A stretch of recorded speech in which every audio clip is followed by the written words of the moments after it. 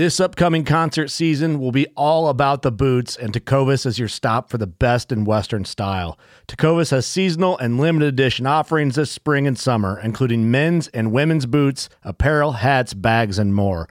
All Tecovas boots are made by hand in a time-honored tradition with timeless styles that are always on trend. And Tecovas has first wear comfort with little to no break-in period. It's hard to find this level of comfort paired with this level of style. Stop by your local Tecovas store, have a complimentary drink or two, that's WCB style, and shop new styles. The smell of fresh leather and friendly staff are at your service. Many stores even have leather custom branding to make your boots truly personalized. And with regular live music and events, there's no in-store experience like it. If you can't make it into a store, just visit tecovas.com. That's TECOVAS.com. They offer free shipping on all boots, as well as free returns and exchanges, and ship right to your door. Go to tecovas.com and find your new favorite pair of boots today. Fishing like a local isn't just about catching fish.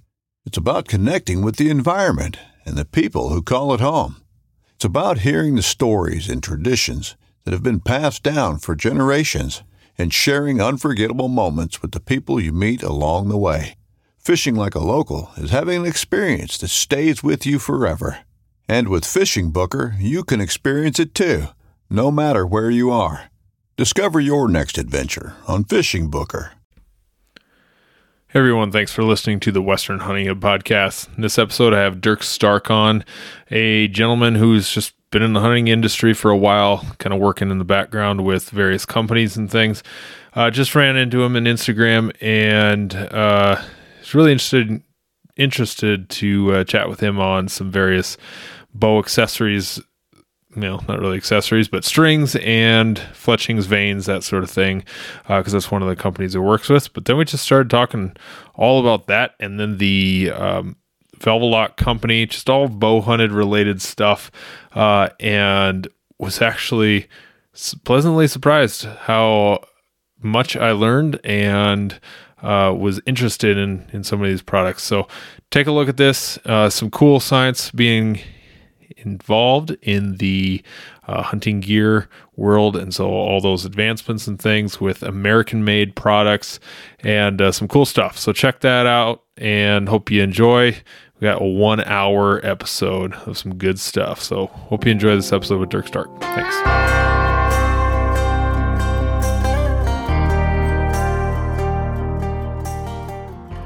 All right, thanks for coming on to the Western Hunting Hub podcast.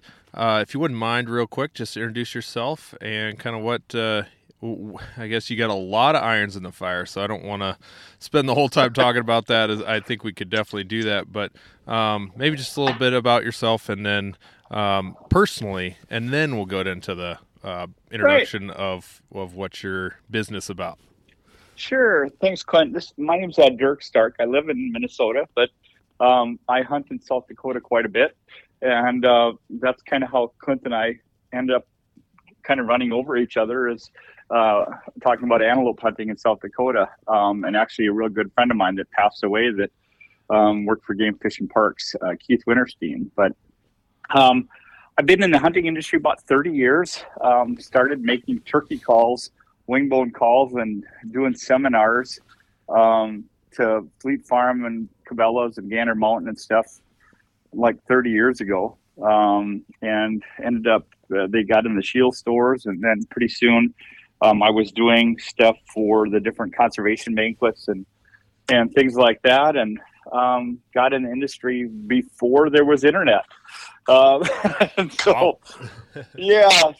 actually I did a video about being social on social, and talked about the days that, today everyone says, look at me on Facebook, right?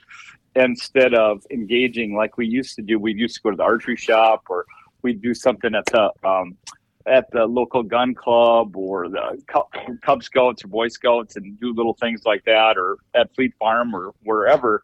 And that's how brands became social, and that's how hunters learned about stuff, because we didn't have the internet. And then came the internet, and then came MySpace. Oh, sure. Right. So I've been around a while, and love the outdoors, and have, I guess, I have a hunting ranch in western South Dakota, as well. That's archery only, and it's great to have hunters all over the place come from there. I currently have a marketing company, and it's marketing, sales, product development, content creation for many different brands. So that's kind of as well how I end up reaching out to Clint too, because of looking at if he was familiar with some of the products that I work with. Yeah. And I guess just on the hunting side of things, what's your passion in the outdoors as far as, like, is it mule deer? Is it elk? Like, if you had to pick one of those, what's your stick? I have a T-shirt that I made for the ranch. It says, "If the arrows ain't flying, there ain't no dying." So archery hunting, obviously. Yeah. So anything archery. I got started in archery at about age 8. I love to spear carp, and I was so small that the spear was too heavy for me, and so my grandpa bought me a bow for bow fishing, and that's kind of how I got into it. I started shooting squirrels and chipmunks and everything else, and got into it, and then eventually started making my own arrows and made my own camouflage before there was a real tree. Should have got a patent behind that thing, and you would have been all right.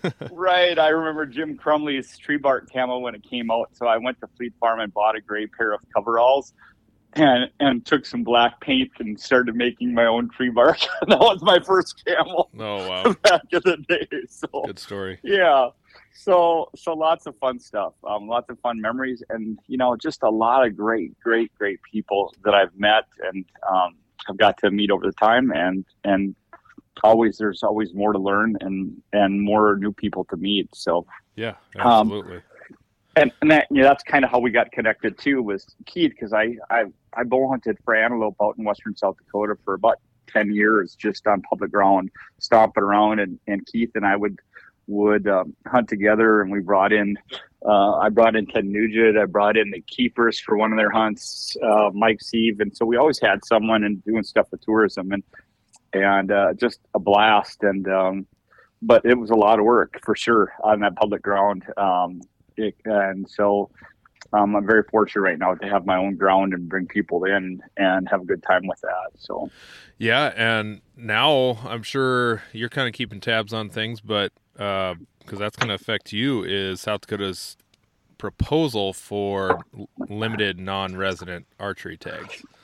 Yeah, I've seen that, and I asked them about it, and my understanding on it so far is that it's for public ground. Right.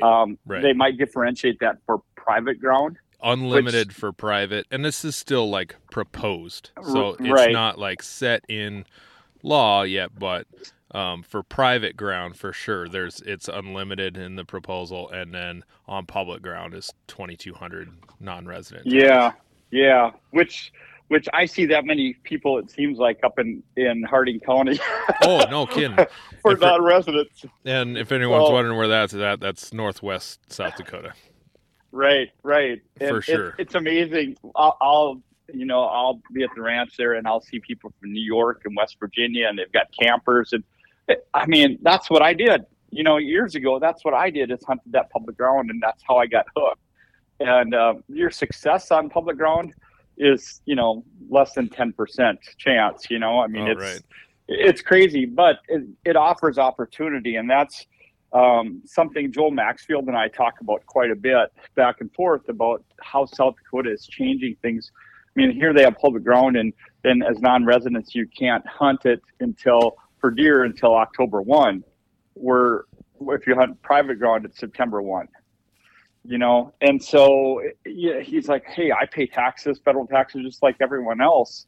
Why can't I hunt? So that's a huge controversy, and it's just an interesting conversation, and what is it about managing that can't be managed like other states, to make that work out, like Kansas or Iowa or stuff like that do things differently. I'm obviously here in Minnesota, and I won't even get into how the DNR manages things here, but Yeah, right, sure. right. But it's a hard thing, and I know obviously with your background, it's a really hard deal to do. Except that I think the only way you can have is really open conversations with people about things like that.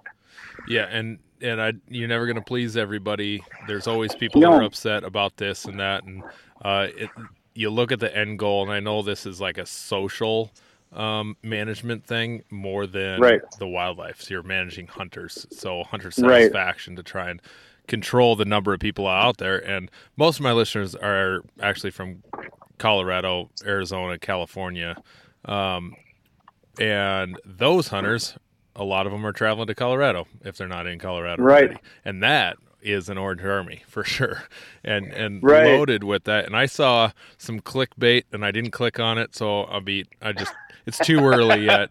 So I did see something about end of OTC. So I'm curious to see what happens in Colorado over the next few years with the over-the-counter tags, because it's every year it seems like there's a new GMU that's not listed under the over-the-counter tag, but you still have increasing numbers of over-the-counter hunters going to less and less units. So it just makes sense to me that, well, if those are going to be continually limited, then how can you maintain an over-the-counter archery tag if there's less and less units in it?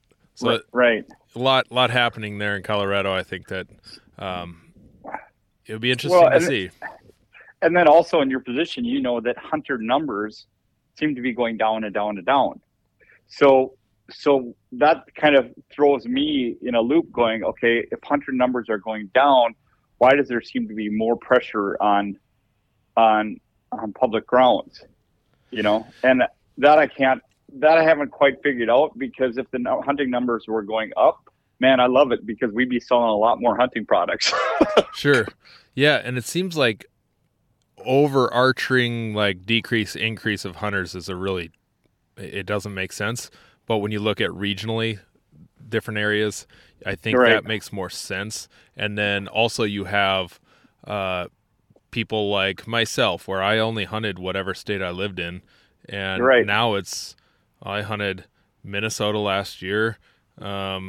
Oh my gosh, you were one of the few non-residents that came over. I did, and I shot a bear with my bow. It was great. There you go. For bear, there you go. Yeah, it was a good time. And so I was in there, Colorado, South Dakota. So only 3 states, and that's not even a lot compared to a lot of people. And then I hunted down in Texas just a month ago. So you've got people that are traveling, you're doing more hunts, and just increasing the number that they're doing. And I think that's what's showing that overcrowdedness. And then also on the public land piece of the trendiness of I'm a DIY public land hunter. That I feel like has some pressure to put on. Well, you're only really doing it the best way possible if you're doing it on public ground, which is great. I hunt 95% on public ground. I love it. It's great. But I'm not going to turn away a 10,000 acre ranch if I can go hunt on it and still have the same experience. I just don't always like the 40 acre pieces or 100 acre pieces. Like, you can't hunt the deer. Those are always a little trickier, but and Western hunting, Western style hunting. Now that's different with Eastern hunting in a tree stand, where you could hunt some public and you still have to figure them out for sure, and you can hunt. Yeah, but it's still tough. We've got 120 acres here. I hunt in Minnesota, and actually it's more for food plots and photography and my business, right? But it's got some great deer. I mean, my neighbor shot a 196 and 3/4, and we've had a couple of 200. I'm right across the road from a 200-acre state park, so that helps to have that. But in reality, I mean, during the rut, we're talking deer move 5 miles. You know, my neighbors way down the road can get the same deer on camera as I do, and so really you're just pass shooting. Yeah. And so you can try to pattern them, but really in a scenario like that, you might pattern them early season, but during the gun season, forget it. And so that's why I head out west, because then I don't have to deal with with that, because it's frustrating when you, as a land manager, you take care of your land and you put out food plots and you make trails and you plant trees and put in water and all that kind of stuff. And then you realize, okay, well, there's someone that comes hunts once a year for a day, and they still have the tags and their orange stuff when they come out and shoot. And I'm like, okay, I get all defensive about it, but then I think, well, at least they came out. Sure. Yeah. Right. And they bought some hunting gear. Yeah, and they bought some hunting gear, and so it's a start, because I have to really take a step back. I mean, it's really easy for us hunters to get judgmental about that, but at some time we were all there. We were all there, and we all had our stuff. And I remember, deer hunting weekend was 2 days with my dad. And that was it. Yeah. Well, and I called myself a deer hunter, yeah. Right?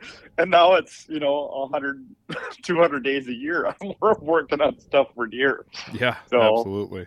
And we don't need to get into a non-resident support kind of discussion, but no, right. You think about, like, just on my bear hunt to Minnesota, I'm pretty sure I dropped $1,000 pretty easily. Right.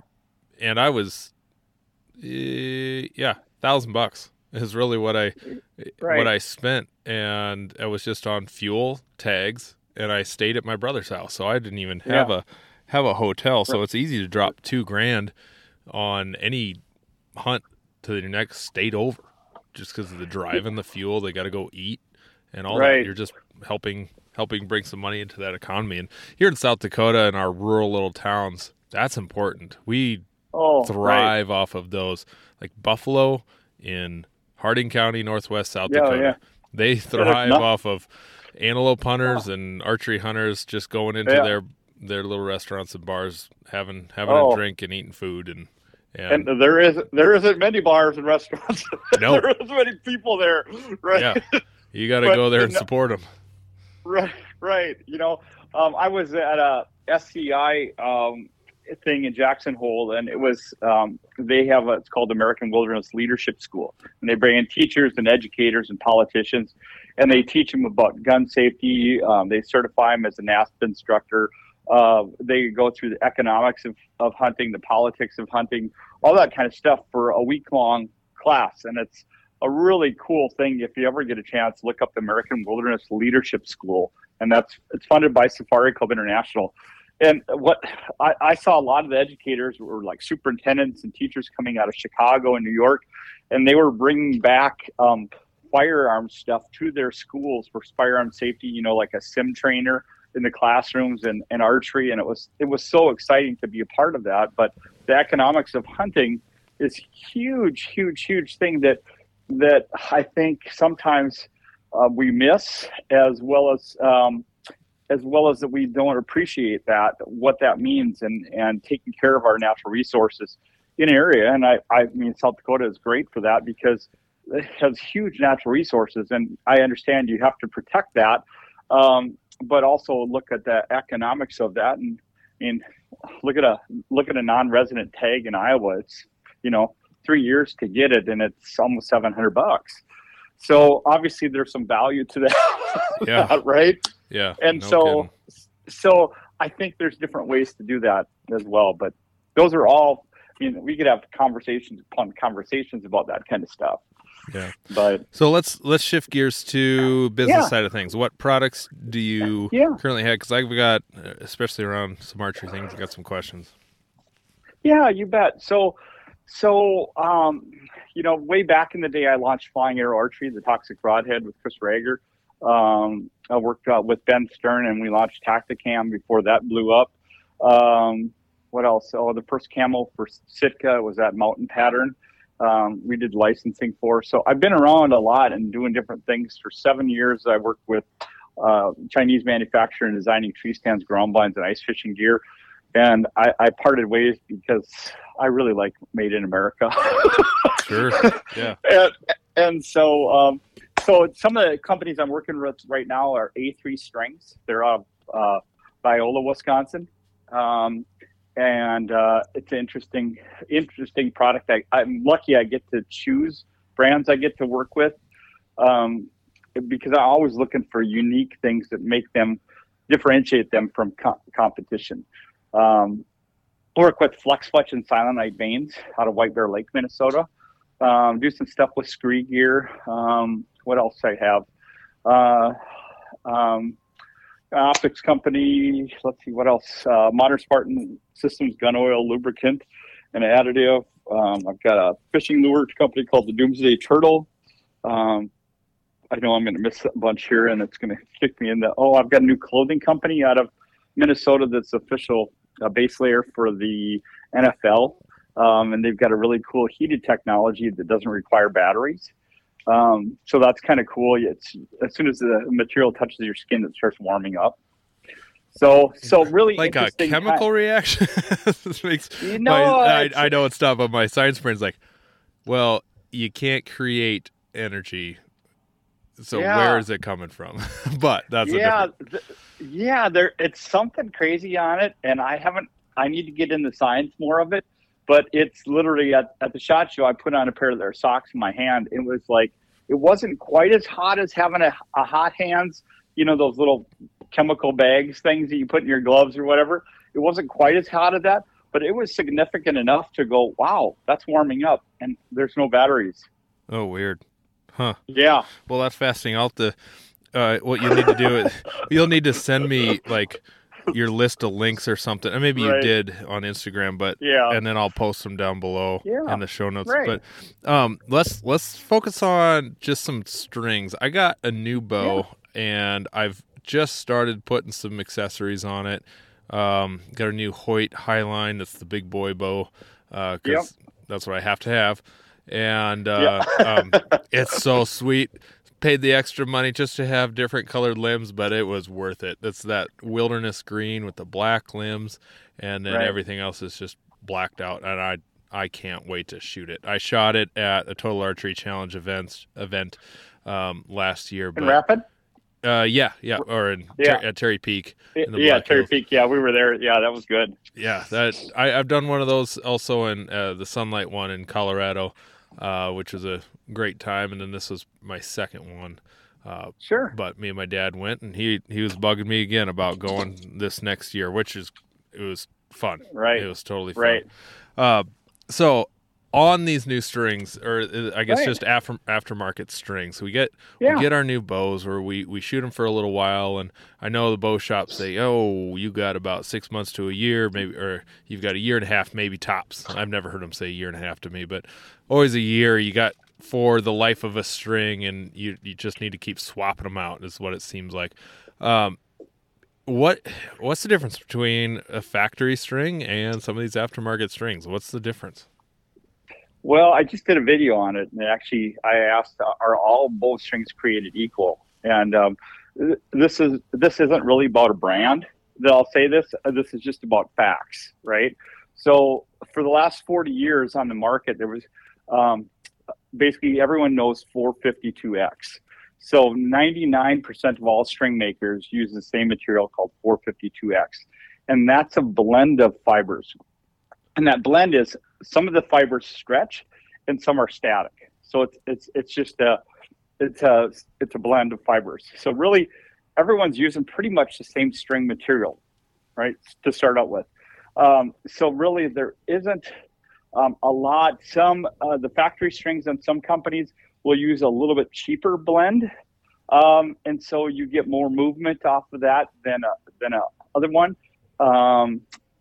Some of the custom string makers do more on serving end loops or some other features, but just some minor things really that are different. It's really, what I will just say is that it's 90% of it is marketing based on the bowstrings.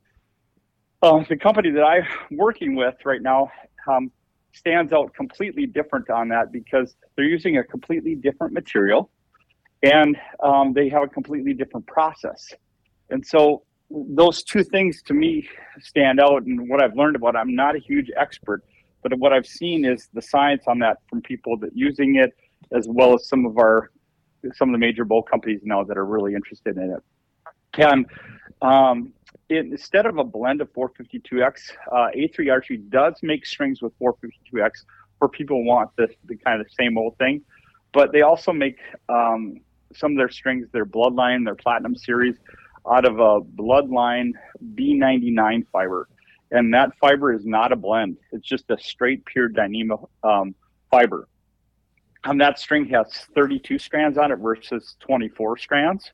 And what you end up doing is you end up a rounder string, and it doesn't flatten out through your cams. It also is waxless. Okay, all the other strings are waxless, so you have to wax the strings or they get fuzzy, and because they're a blend, they end up wearing out. This fiber doesn't move. You put it on your string and it's locked in. And part of that is this process that they use. They call it their pre-cycle technology. So think of most string companies, or all string companies, they build their strings and they stretch them in a static stretch, about 450 to 500 pounds. And they just stretch them out, and then they tie them. And then when they take them off the pressure, then they have to be really careful so they don't unwind and everything else, right? Mm-hmm. If you've seen that, they come with paper clips on, everything else. And A3 does an additional process on top of that they develop with computers and all this kind of stuff. And basically they bring it up and bring the poundage up and down in a dynamic movement that actually with much higher poundages in it. And what that does is when you get your string from A3, the string actually looks like a stainless steel cable. That doesn't come unwound. I mean, you can get your peep in it, but the fibers are locked in like a stainless steel cable, and with that you can unpry them. And what that does is it takes out all the movement, all the voids and strings. And so it's a combination of the process and the material that make it really superior. I can take a shot in string, someone says, hey, do 200 or 300 shots, and now your string should be settled in, right? You shouldn't have any more timing issues. I can take that same string, run it through that process, and get another 1/4 inch to 5/16 inch movement out of that string. Right. Right. So this has nothing to do with the brand. I mean, I'll say it's A3, but it's really about that I've learned is there's two things that are significantly different from A3 than all other string builders on there. They're using a different material and a different process. Okay. And there are some Bloodline fibers. People are using some Bloodline. Bloodline makes another blend that is similar to a 452X. So there are some string makers that say they use Bloodline, but it's really that 452X. The B99 is, because it's waxless, it's slipperier, it's harder to work with, harder to tie, and because of convenience and timing and things like that, and expense, that they don't choose that B99 fiber. So on a regular, let's say a not a cheaper made bow, but one that still has a little stretch to it. Or even the factory string, because I guess I don't even know what I have on my bow or what Hoyt has or what Matthews had, because it's just whatever deals they have with string makers. You shoot that first 200-300 arrows or whatever, and you get that initial stretch out. Is there continued stretch throughout? It's not really truly a stretch. It's a perceived stretch. It's actually movement, because there's voids that do come out eventually, and that's what you'll see when you keep shooting. You'll have to eventually retune your bow, or change your peep a little bit. It'll creep a little bit. I mean, it's close, but it does move after time, and it will definitely affect things for longer range shots. If you're shooting 20, 30 yards, it's not going to be that big a deal.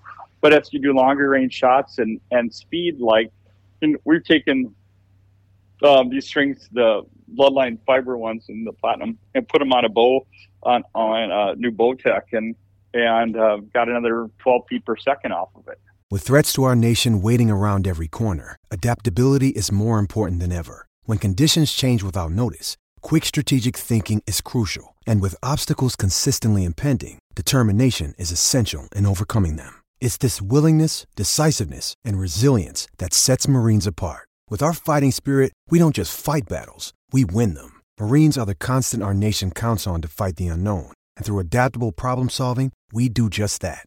Learn more at marines.com. You want to succeed, you want to fish, you want to be one of the greatest. Tune in to West Marine's Life on the Water, presented by Costa Custom Boats, every Saturday night from 7 to 9 p.m. Eastern on Waypoint TV. When I ask people, what is really different about your string versus anyone else's?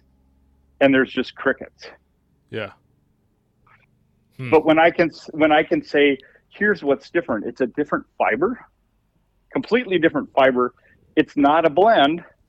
It's not waxless, or it is waxless. It's abrasion resistant and water resistant. And it'll make your bow shoot faster. There's more strands in it. Right? Sure. The list just goes on and on and on and on. That I can say this is actually the facts. It's not just because it's cool or it's got a better color or I'm a pro staff or stuff like that.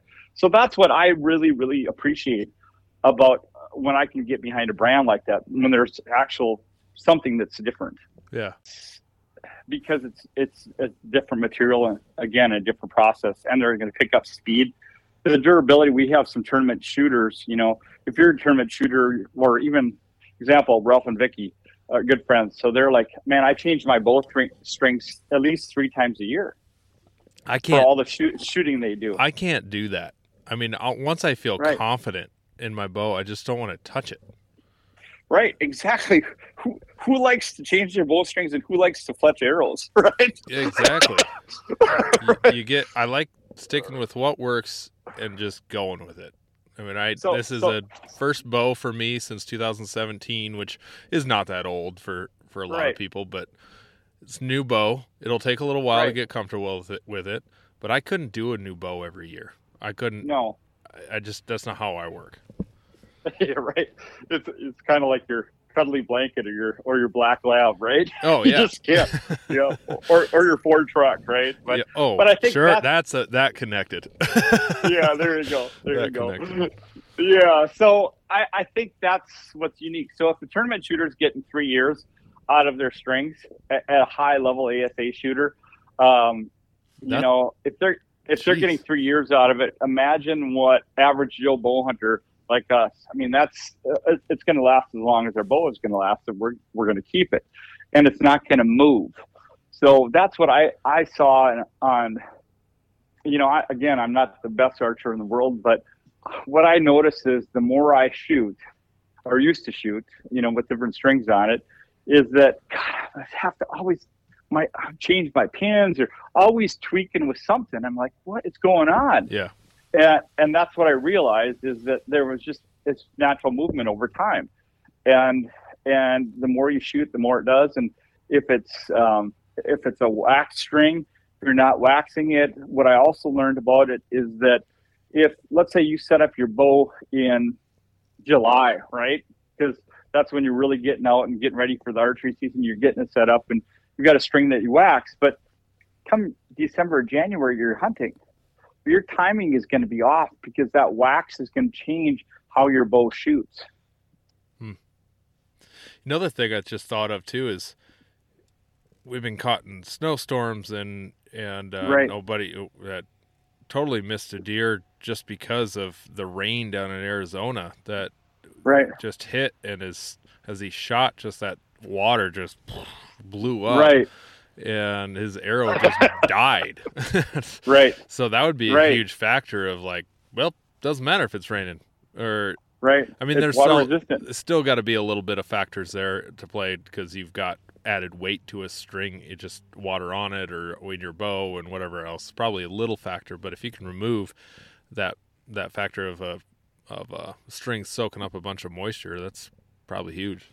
Well, and think about how many. I mean, I've asked people, how often do you wax your string? Some people, it's like every time I shoot, I look at it, right? Other people, it's once a year. Mm-hmm. Well, you're going to have varying degrees that your string is drying out on you. And so it's going to shoot differently all the time if it's not consistent. Very interesting. So interesting, cool stuff. Yeah. Yeah, that's an area I don't know much about, and now I feel a little bit more educated. So That's good stuff. Let's move on to the fletchings and veins that the company over in White Bear, what they have and got going on, because that's an arrow that's a thing that I also don't feel confident in, is matching my arrow setup vein wise to get that quality arrow flight. So what do they have going on over there? Right. So again, I'll just preface this in saying I'm not an expert. Okay, I'm not one of those guys that has to do 500 push-ups before he shoots his bow, kind of thing. Sure. you know what I'm talking about, right? Oh yeah. Right. Yep. Right, or just shooting 150 yards. But I ran into Flex Fletch probably 3 years ago at the ATA show, and I said, I've been in the industry a long time. Where are you guys from? And they said Minnesota, and I said, what? No, you're not. And so the story went around, and really, Flex Fletch was the first non-feathered vane on the market in 1970. If they would have had a really good patent attorney, they would have owned the market, because they didn't patent their design.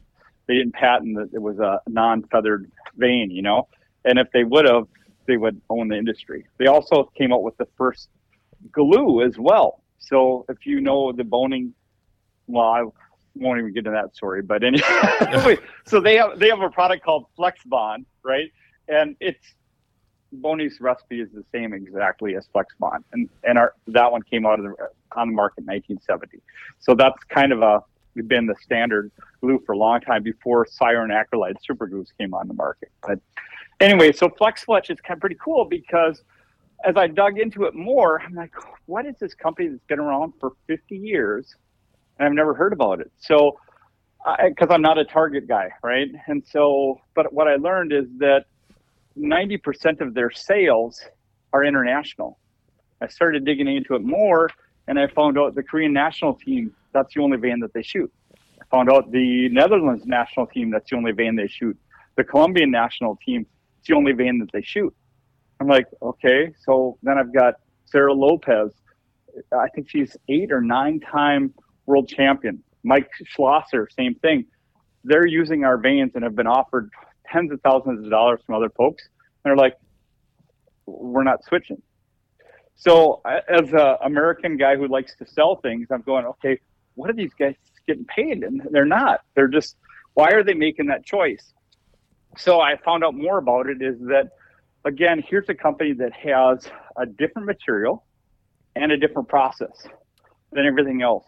Most vanes in the market, and I just thought this, right? Everyone knows the boning blazer, right? And or AE or TAC or Vane Tech. And all of those vanes are melted plastic, and they're extruded like, just like a tube of toothpaste. They're just extruded through a thing. If you look at them, they all have straight walls. And so Flex Fletch does things differently. They actually blend their own polyurethanes together on site in White Bear Lake. Most of their vanes are a 2-part polyurethane, the Silent Night, a little bit different. That's a 3-part polyurethane. They mold them in these molds and into strips, and they're tapered from the base to the edge of the vane. So it was actually designed by an aeronautic engineer instead of just, we all think, oh, it's just the shield cut or just the parabolic cut and that's it. But instead of just the side profile, they looked at it as a straight on profile like a wing and made them thinner and tapered just more aerodynamic. The polyurethane has a different different characteristic to it. That the biggest thing is that that people love is that it's super, super tough. Those 3D and ASA shooters and target archers around the world that I've interviewed, I mean, they're stacking arrows in over and over and over, and they're not getting tears. I mean, sure. Like I said, who hates to refletch arrows, right? If you haven't refletched it because your veins are tearing, I hate it, right? Or I hit a soft spot of the target, and it goes in. And right. And I have to pull it out, and I get a little wavy vein to right. it. So think about that. If it's melted plastic, I think about like a milk carton. If you bend over a milk carton, you get a crease in it, right? And you can heat it back up, but you've got a weak spot in it now. For these veins, actually, we've buried them into a target and left them into a target for months, pulled them out within 10 minutes, they come back to shape on their own. So it's a different material that has different characteristics. So it's tougher. It comes back to shape on its own. If you don't like the fletch, you put them on. Ryan Jeffries, who just took second place this summer behind Levi Morgan, Ryan pulled out a set of arrows he had from 20 years ago, brought them to the ATA show, and he said, "How old do you think these babies are?" And I said, "I don't know." He said, "They're 20 years old." Wow. He said, "I shot them for 3 years competitive and target, and now they're just kind of in the garage, but literally they look like new." So durability is really Yeah. what, and then I guess the aerodynamics piece of that on. Right. Got Right. it. So I'm looking Yeah. at those Silent Night ones, and profile-wise, you compare them to a AAE Max. Like lengthwise, are they about the same? Height-wise, are they about the same? They're close. They're pretty close, except you're looking at when you're dealing with FOC, because our veins are thinner and tapered, they're a lot less weight. Oh, So FOC changes a big deal on it. So think about this. I'm just going next to like a Blazer 2-inch, right? yeah. Our 3-inch veins are less than a Blazer 2-inch. Okay. So you're Right? yeah. So thinner. It's almost like you've got a more of a controlled bear shaft then, because you have less wind resistance there. You have still the control of that arrow, Right. because it's going to grab. It's still there. It's not Right. It's not there, and then the Right. durability. Well, I don't want to go fletching more arrows now. Right. But Right. I'm an And, easy people- sell. Right. So I'll some of the skeptics out there said, "Oh, flex fletch, they're harder to fletch, or they had adhesion issues, or things like that, or you had to do all this prep." Well, about 5 years ago, they switched from, because they're molded, you have to have a mold release, right? Instead of extruded, where you're just ripping them out. So they had a mold release that they switched to a water base that evaporates, and then they wash them now. And actually, it's like a wash machine. They actually wash all the veins before they go out, so that literally you can use any glue on them now. You don't have to prep them. The biggest thing no that primers or anything. no, we sell a primer pen, but I should say that we should use it, but I don't. and I don't. gluing on wraps are no big deal. No, it's not. And what's interesting is that with a thinner base, they're much more flexible. And so we've had people put a 5-degree helical using a vein tech on them. I'm like, holy smokes. You're going to put a major parachute on them with a 4-fletched 5-degree helical, but it can be done because it's a very flexible vein. In fact, that's the other cool thing. We did a stretch test, and you could take this and just do this with your veins. Is if you've got some extra veins laying around, take one of the Silent Night or the Flex Fletch veins, put it in a vise and grab a hold of it with a plier and pull it out about 4 or 5 inches, right? Do that with one of your other veins, they'll tear. Flex Sure. Fletch, that theirs will come back to shape on their own after you stretch it out like that. Is there any certain wraps that work better with those veins? Because I had someone tell me once, actually John Dudley told me once, that not all wraps are created equal. And oh yeah, because I asked him that not. question, and then I got no context after that because it was just in passing at a total archery shoot. So I haven't, using these veins now, I haven't found that there's an issue. Obviously, wraps are nice because if you want to switch colors, the wraps make it come off cleaner and easier than without. But I personally, again, I'm average Joe Archer, that I use wraps on some of my stuff for making them pretty, and others I don't. And I really haven't seen any difference either way. okay, well, very cool. But glue is the biggest thing that most people don't know. If you're using a Siren Acrylite super glue, you've got about a month with that after you open it up once. And some people are like, what? I didn't know that. And that's, if they're having adhesion issues, most likely they have old glue. Oh. Which I have had. I had some adhesion issues last year with some arrows, and I was like, I'm not doing anything wrong here. So maybe it was just old glue. So one thing to look at is in like a plastic, like the Loctite super glue stuff, right? In a plastic bottle like that, or any plastic bottles, plastic actually breathes and oxygen can get in it and actually make the glue bad. So once that seal is broke on it, your glues will last much longer in glass, or like with ours, are actually foil tubes. Okay. So you guys definitely would recommend your adhesive. Sure. Okay. Yes. Sure. Good answer. How's that for a salesman? Yeah. It's not bad. Go with ours. But really, because that's a big sale point for people, is that you don't have to. I mean, we got it, but you don't have to. You have whatever you have, as long as it's, I guess, newer glue or.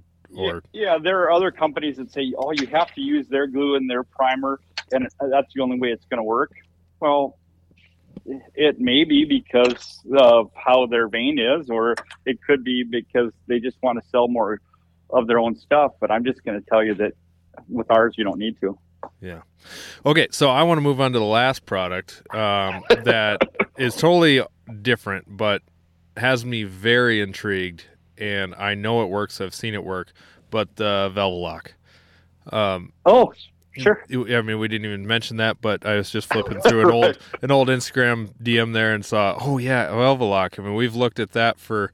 I was gonna get some for just when I take people out hunting early season, just to have it, so it's there and ready to roll. It blows my mind that you can just spray it on there, and it's good to go. Like I've seen it work on a big 370-inch bull. Took 4 bottles of it, but because you got to douse it. What is that stuff? How does that work?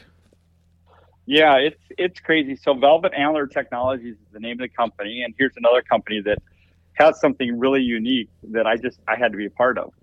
And so the original product was Velvalock, and so Daryl was hunting, up in Idaho is where he's at, and he was getting just flies getting in his velvet like crazy. He was like, this is crazy. I got to figure out something. So he did. I can't tell you what's in it because I signed an NDA, but basically it's something that keeps the bugs off for starters, and keeps them from getting into it. But it also will dry the velvet out, and you do have to saturate it, and you can see at the saturation point, kind of like a sponge. When you spray something into a sponge, because that's what really velvet is that you can see where it's really wet or where it's just kind of surface wet. And as you do that, you can see it move. And what happens is you spray that in there, saturate it in, and set it out for about 36 hours outside in the sun.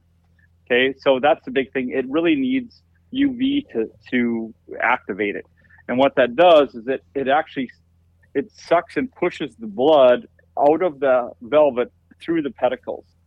And if we've seen pictures of it or whatever, it looks just like the skull is bleeding because all that stuff has came out of the pedicles.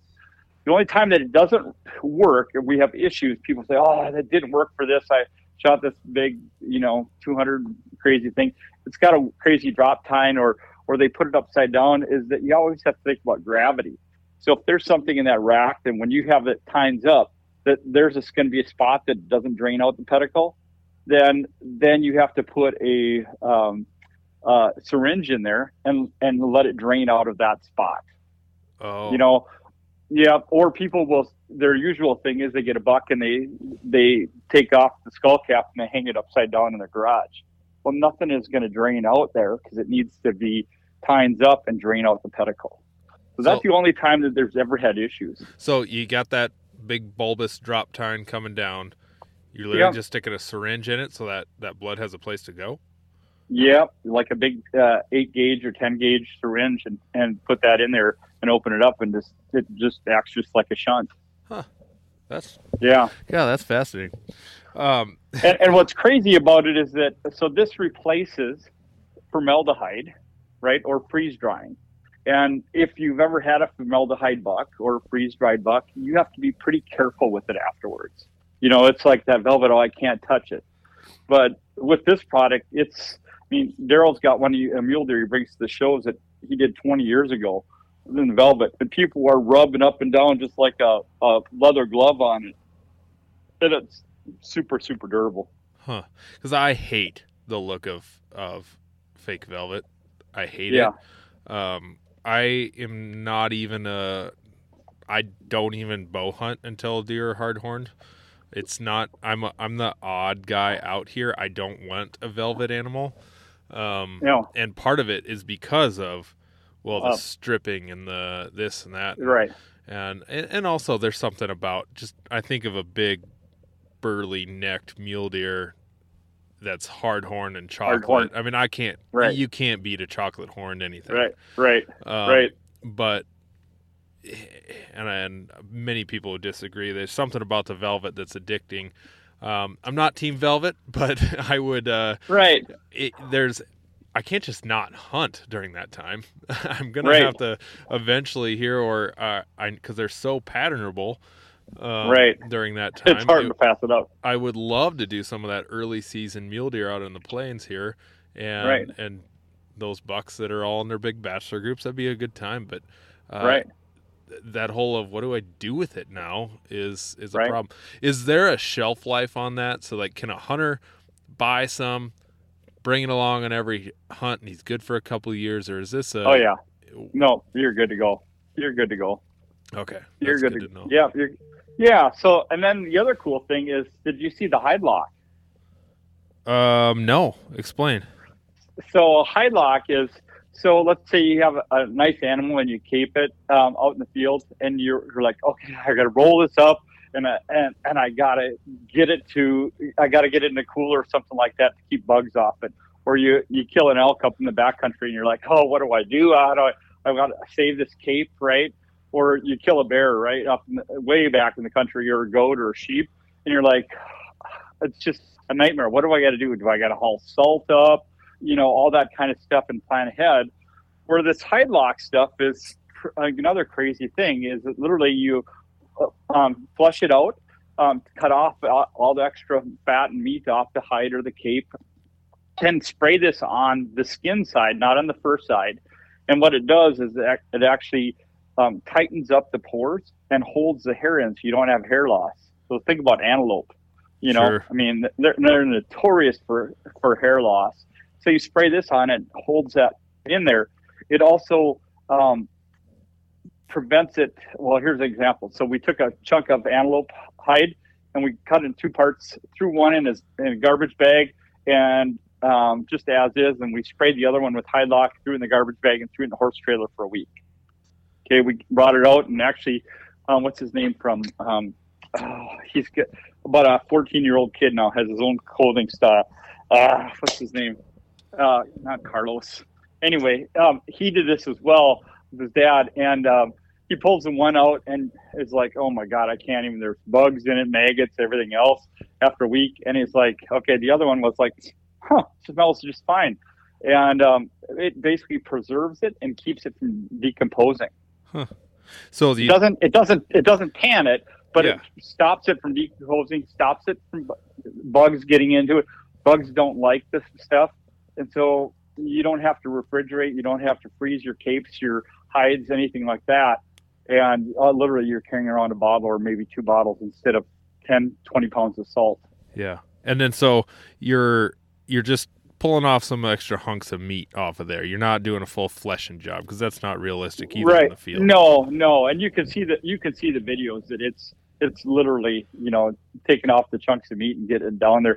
As long as you can get it down to where the hide is getting into that, where you have exposure of this product to get it soak into the hide and it holds the hair on it. So it's pretty crazy what it does. And then the other product he has is another one to keep bugs out called Trophy Clean. So all your mounts, once or twice a year, you spray down your mounts, wipe them down with this stuff. It takes all the grease and oil off of it, but then also prevents and kills any bugs, mites, any of that kind of stuff, eggs that are in it that have been laid in it, kills that and keeps them away. I talk with like Nate Hosey and Randy Birdsong at Headhunters. They lost 12 months to moths. Well, that's not a cheap deal. No. And, I mean, a lot of people have losing that, or you see a little bit of hair loss along the edges. They really come in like on whitetail and elk from the backside, or mule deer from the backside. Where that board is, and they get in that side and they start working up around the edges. Man, it's crazy. Or in ears too. That's another spot that they get and start doing some damage. And literally twice a year, if you clean your mount down, wipe it down, now you protect it from bugs. Because I buy and sell taxidermy as my side business, and I Sure. just bought some insecticide thing, whatever, to spray stuff down. But if there was something specifically meant for that, I'm buying that. I'm getting some of that, because that's always a concern. I get animals with bugs in on. Oh yeah. And so I get concerned you bring about them in your house. You bring them in your house. The rest of your mounts will get them. Exactly. So I have a separate place for where I store my mounts, but they're going in an area with other mounts, like a whole bunch of them, like lots and lots of money worth of mounts. So I treat them. Turkey? Do you have any turkeys or deer mounts? I mean, turkeys or duck mounts? No, I don't, because you can't buy and sell waterfowl, and that's I don't ever have any of that. Sure. I've had turkey, but they're notorious for getting birds are notorious for getting mites because they already carry them. Oh, you know, yeah. And so this product works fantastic on that. And then we took we took that and actually modified it to a new product called Fan Lock. So if you kill a turkey in the field, you actually spray this on, saturate the fan, spread it out, and spray it every couple days for 5 days. And any fat or meat or whatever that's in that tail, it basically dries it up into almost like a plastic. It's crazy. And it kills all the mites and bugs and keeps them away, as well as, like, let's say you got a really cool spurs on a bird and you want to preserve the feet. Well, you spray this in there or inject it in the feet, whatever you want to do on it, and saturate those feet, and it preserves those feet and keeps the bugs off of your feet, your fans, all that stuff. Which product is that? The Trophy Clean? That's called Fan Lock. Oh, because I'm looking at is that one separate on the? Yeah, they're all different. There's Fan Lock, Hide Lock. View all. Just got to view all, and I'll see them. There it is. Which is Trophy Clean. Your timing. Then they've got Bone Bright for doing euros and taking the grease out of them. Your timing is unbelievable. I'm teaching a turkey fan taxidermy class tonight. Right. Well, think about that. All the borax you have to use or stuff, and what that does is it just dries it out. It doesn't keep the bugs out of it. Yeah. And I'll have to check out this other whitening stuff. I have a African lion skull that is kind of greasy yet. And whenever you get that grease stuff, it's just a mess. But looks like you got sucks that grease out. So it's really cool. So what I think about this is that we changed all these products in the past. Last year were called like Velva Clean, Velva this, Velva that. I'm like, hold on. Most of these products are not about velvet. Right. You know, let's name them for what they're supposed to be named for. Like the stain scrub, that's pretty cool. You got a deer out, you're full of blood. Even if you don't get time to wash it right away and dries up, you spray that stain scrub on, and literally you can take a wet washcloth and wipe that dried stuff right off. Just like trying to keep antlers, get the blood off antlers without taking the brown off. Oh, yeah, exactly. Yep, exactly. That works great on that as well. Oh, I see. Just so or game like bags, packs. Yeah, I mean, and their head hauler is pretty cool. So again, another small company out of Idaho with some really cool innovation, and there's nothing else like it on the market. So it's really easy for me to get behind. You know, we talk about it as from the field to the family room.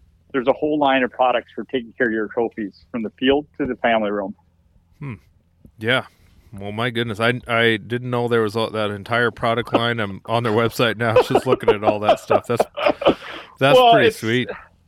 Again, it's great about the product and stuff, but I think it's a really helpful tool for hunters. And that's anytime I can get behind a brand that has something that can help us and make us be better or keep our gear longer or whatever, and make your time field better, it's an easy sell then for people, because it's not about a name. It's really about making something that actually does a difference. Wow. And all American made products. Right. So stuff made there in Idaho, right there in White Bear Lake, Minnesota. Yeah. Right.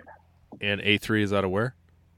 They're out of Viola, Wisconsin. They used to be out of Washington, and they moved to Wisconsin. Well, very cool. And I know our hunting community listeners appreciate that, enjoy that as well. As you see, not buying stuff at Walmart. I was literally talking to the owner of Coltec yesterday or this weekend, because he was at a show I was at, and he's a buddy of mine, and he just was talking about,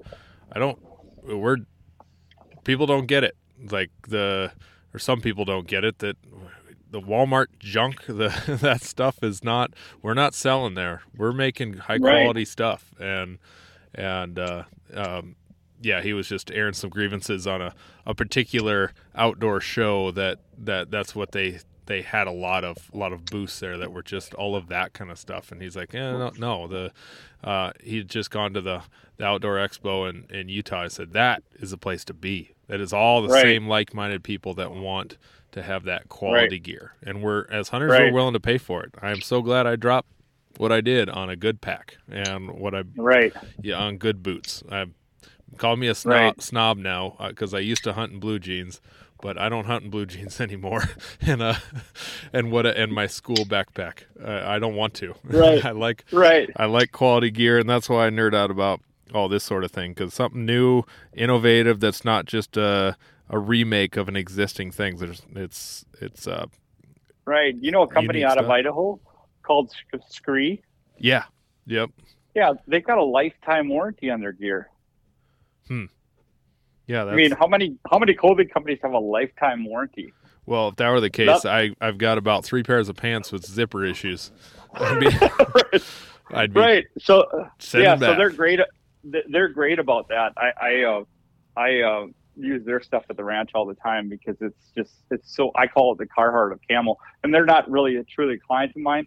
I just use it because I'm constantly burning through stuff, Cryptek or other stuff. And I thought they were in Colorado. Scree? Yeah. I can think about it. I thought they were in Idaho or Utah. Huh. I have a couple different clients. I think they're in Utah, actually. Huh. Yeah, there was I swear, because I had messaged back and forth early on in my podcast stuff, and that was, I thought they were in Colorado, but I mean, their phone number is 435, so that's not Western Colorado. But interesting. Well, very cool. That's that'll wrap up our podcast, and gave us some money to go spend.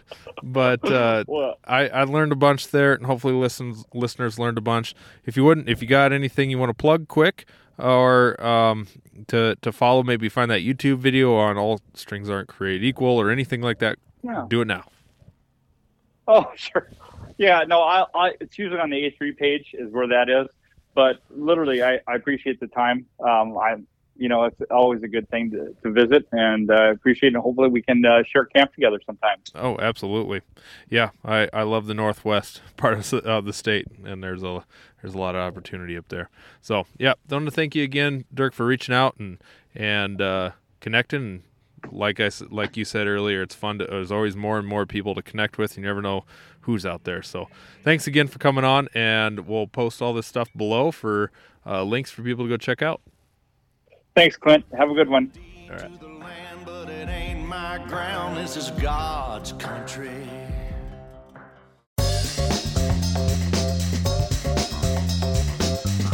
Oh my God! Every once in a while, it's fun to go like just full-blown redneck on these fish. This is like high-tech cane pole fishing right here. From the white sandy beaches to the crystal blue waters, enjoy the best fishing Panama City Beach has to offer during Chasing the Sun. Sundays at 9:30 a.m. Eastern on Waypoint TV, the destination for outdoor entertainment.